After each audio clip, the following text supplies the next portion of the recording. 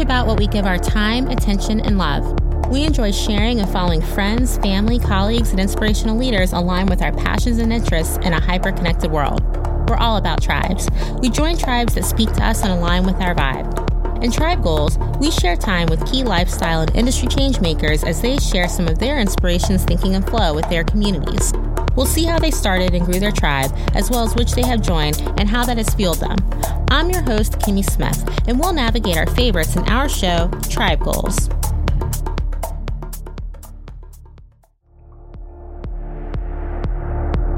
On today's episode of Tribe Goals, we're talking about pushing boundaries and standing in our truth to showcase our authentic selves.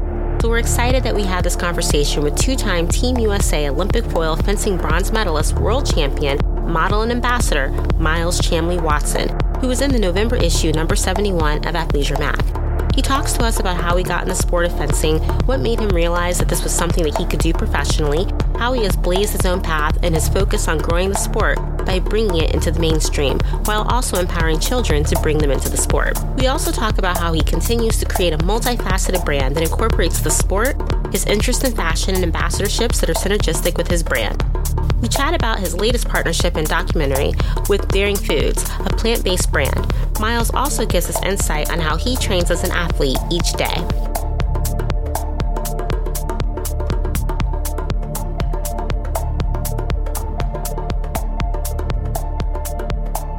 How and when did you fall in love with fencing? And when did you realize that, you wanted to go pro and do this as a career? So, I was born in London, and London was kind of playing football or cricket or rugby. And we moved to New York when I was 11, and I was kind of a pain in the butt kid, into trouble. So as punishment, I had to pick up tennis, fencing, or badminton. And I ended up picking up fencing, liking it right away. And I was like, wait, I can like stab people and not get into trouble? Like, this is awesome. So I would say 12 years old, fell in love with it, and I never looked back. Wow. I mean, as a kid, I played badminton. And it's a hard one, too. It is a hard one, and I didn't like it, but you do it at every family function. Yeah. And then it gets intense. Oh, yeah. Because at first I was like, oh, it's this little thing, and it's like, oh my god, this is tough. But I can definitely appreciate, you taking on something like that. And you're a two-time Olympic champion, and you've received a medal, and you've won a number of world championships. Can you tell our readers who aren't familiar with foil fencing, what is it, what's involved with it, and how do you win? Okay, so key is to hit the person and not get hit back. Sounds easy, but it's first to 15 points, and it's 3-minute periods. So that can be anywhere from 10 minutes to 30 minutes, depending on your fencing style. I'm very offensive, so my matches don't go longer than, say, 15 minutes or so. Wow. Yeah, I'm a quick one. Almost a sorry ADD that I have the patience. So I'm more aggressive. So yeah, it's first 15 points. Then there's like right-of-way action. So if there's 2 lights, then it has to... And then the referee will look in the video machine and see kind of who hit the person a little bit earlier. And my goal is to kind of simplify the sport so it's easier for the audience to understand. Yeah. I think that's like one of the big reasons why it's not on TV is because it's kind of hard to understand. So not only bringing more visibility into it, doing stuff like this, but also just kind of trying to simplify the rules a little bit. That's interesting. A couple of years ago, we had Dagmara Wozniak as our cover. So we actually went to the Manhattan Center. And when I saw the lanes and kind of understood everything a little bit, because like you said, I have seen it on TV multiple times, but it seems like such big spaces, and seeing it like pared down so I could understand like the 1, 2, 3 of it, it was really intense to watch that. Yeah. So... And that's saber too. So mine's like a little bit more. Well, that's why I said the fencing, or the foil, because I know that there are different disciplines. When you think about fencing, it is powerful and it's a really elegant sport.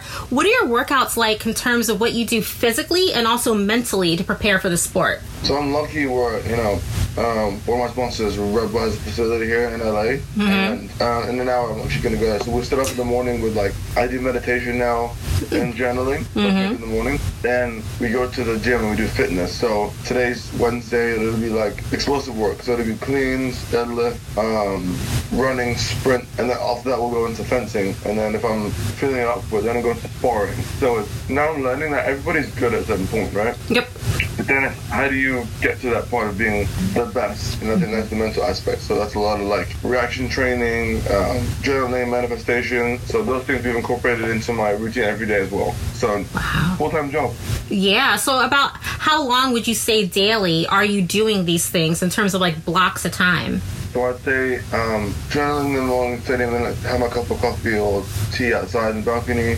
Then I go to the gym, which is like, ends up being 3 hours because it's cool down, warm up for 45 minutes, and then actually workout like an hour and a half. Wow. Then I eat, come home, do relax for an hour, do some work meetings, like this. and then I go fencing for about 3.5, 4 hours.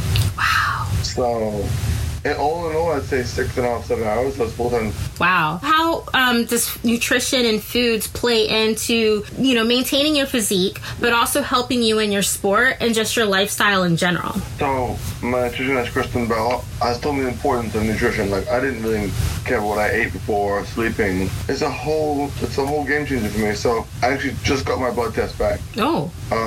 And yeah, I'm all low on all these things. I have to eat like random things. Like I have to eat coconut more. I have to eat the white part of watermelon. It's really weird. Yeah, but now I'm noticing, the importance of nutrition. It's so important. Knowing what's in your body, knowing how it fuels you. So try and keep a healthy diet.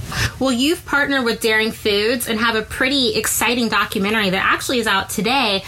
Tell me about Daring Foods and how did this partnership come about? Yeah, I'm so excited.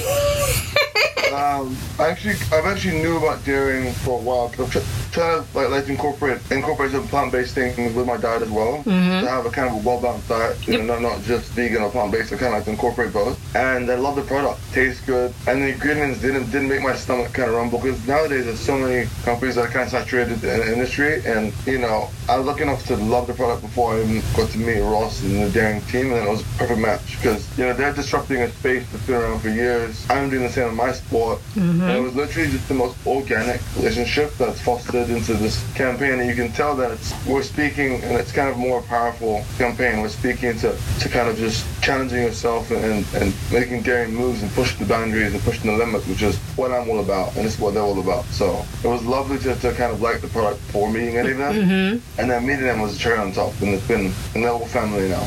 And how was it participating in Daring Moves? Oh, it was phenomenal. It was amazing. Molly, that directed it, was incredible. Literally the entire team was so professional.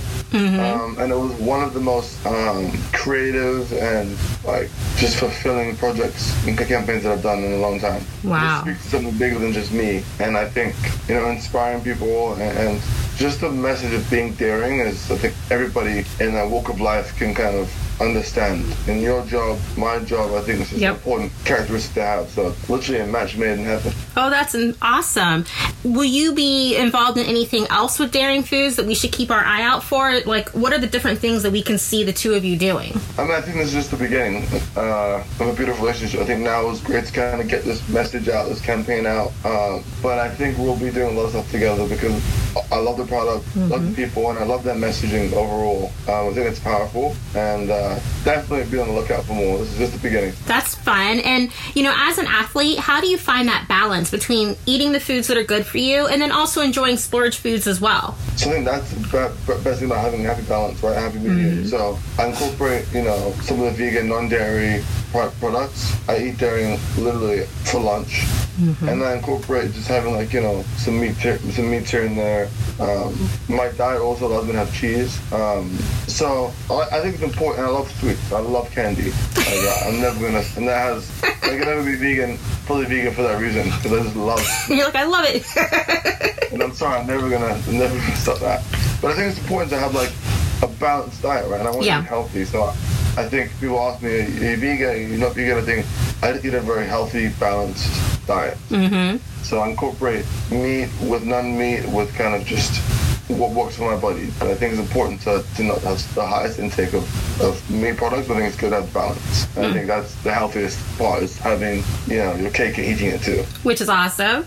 Well, in preparing to talk with you, I really loved looking at just your background in terms of, you are an athlete, an ambassador, you've modeled for fashion brands. How important is it for you to be able to continue to push boundaries and to represent yourself the way you want to be represented and to engage with these brands in all of these different ways? I think doing work with these companies brings a new audience in for me too, yep. which also fulfills another passion of mine, right? I never want to be in a box. Yeah. I'm a professional fencer, yes, but I think I've been able to branch out and get a lot of endorsements, get a lot of sponsorship, just because I think everything I do with love, and I don't work with brands I don't believe in, and I've always been a firm believer of not saturating yourself in your brand and doing things that you love. And I'm able to kind of build my brand just being myself and organic. I think that's what's transferable. You can see people who do things and it's forced, but yeah, I always love to keep it organic and natural and just keep growing, doing more modeling stuff, getting a new audience, getting more sponsorship, doing these things. And I think I'm in a very interesting sport that I have the ability to change on my own, but working with companies like this help grow the sport just organically. Yeah. One of the things I love is like the fashion element of you. I mean, you're a stylish guy. You have these awesome tattoos. But I really love how, you're at Met Gala, you're sitting front row at Fashion Week, you worked with Todd Snyder and all these different things. What is it about fashion that you love so much? And I say this because, in addition to being the co-founder of Athleisure Mag, I'm also a celebrity fashion stylist. So being able to step into those worlds and kind of navigate things is really fun to kind of leave your creativity. I think you said it perfectly. I think creativity and just fashion is the one world where you can literally wear whatever you want, and it's subjective. Yep. You might like it, you might not like it. And I think, doing for fashion shows, you get this kind of rush to, but it's different, and adrenaline. And fashion was kind of the first world that kind of embraced me, invited me to the Met twice, worked with Vogue and all these companies, and they love, the sport of fencing because it does have that fashion element to it. A lot of brands do some of their collections based off of fencing, and I think a lot of athletes love fashion, a lot of fashion people love athletes. I think I'm kind of in a sport which is, elegant and kind of has that uppity-esque to it, and I think I'm bringing a new face to it. So I love fashion. I think there's nothing better than putting on a fresh outfit. It feels good. So for me, that's kind of what I like to bring to my fencing world too, is just unique, not afraid to take risks. And I think I've always done it in the sports world and the fashion world, just naturally. And you recently partnered with Richard Mille, which is phenomenal. How did that come about, and how excited are you for that? Dream come true. I mean, it kind of, you have to be like, whoa, like, yep.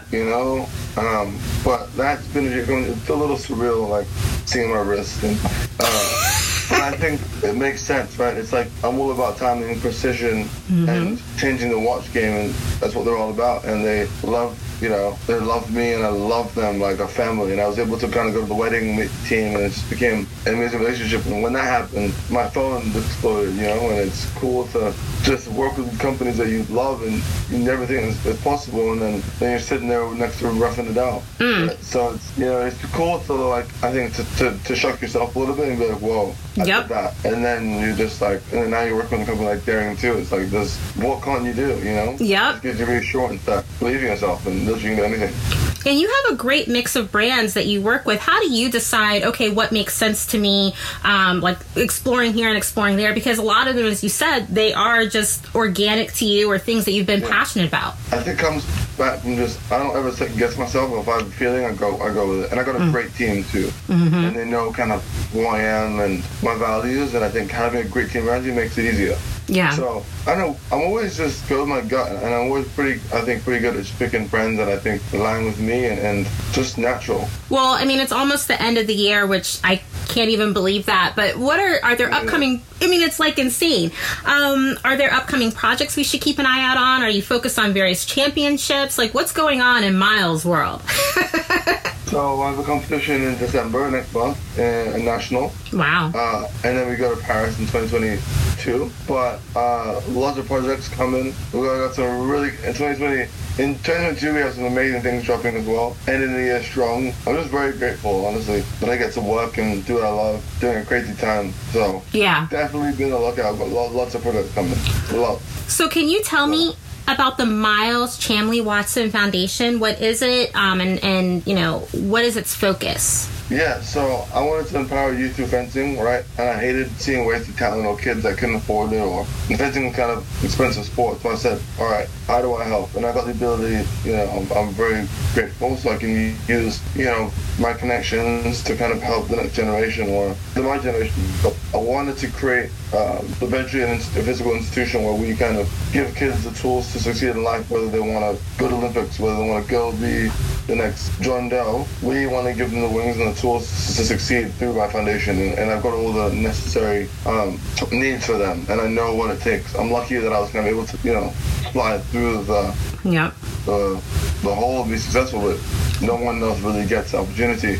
And I'm kind of the only one who's been able to branch out in America. So I thought it's my duty to give back, especially the kids. So that's what we launched. Mm-hmm. And it's exciting, and it's also gives me another sense of purpose. Yep. So it's gonna be awesome.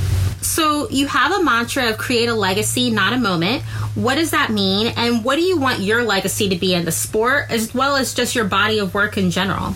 So create a legacy, not a moment, something that I kind of came up with in 2016 on the way to China, on the way to the Grand Prix. Mm-hmm. And I was just on a plane, somebody left, and somebody had a horoscope. I think it was my trainer at the time. Mm-hmm. So I have 18 hours to read the 10 things. So I read it, and I was like, oh, wow, this actually kind of makes sense. And I was like, oh, what's my purpose? I could win all these medals, but I was like, I don't want to create legacy, not a moment. I want to create something that lasts forever. And I think everybody in every walk of life wants to kind of create a stamp, whether that's having kids, whether that's creating the first product or whatever it might be. And I think being the first is the best feeling. Yep. And I want my legacy to be someone who changed the sport and gave kids hope, and also just kind of stuck up for the kids that were ADD or whatever, ADHD, that thought was a negative kind of stigma. Yep. And I want to change it, and I want to shed light and just give kids hope that you can do anything you want. I can win medals. That's easy, but inspiring kids and changing lives is what makes me beyond happy. Seeing kids not get bullied at school because they see me and all these whatever campaigns and brands. That to me is my legacy.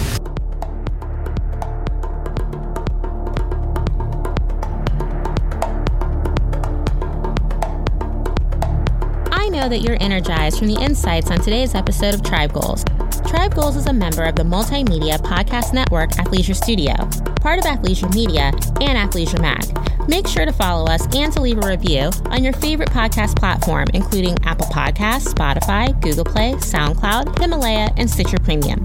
Visit us at athleisurestudio.com/Tribe Goals. Then follow us on Instagram at tribe.goals to see new episodes of Tribe Goals, as well as to see what other shows we have launched throughout our network. Tribe Goals is hosted by me, Kimmy Smith, and is executive produced by Paul Farkas and myself. Our theme music, Rough and Deep, is performed by Jurglin.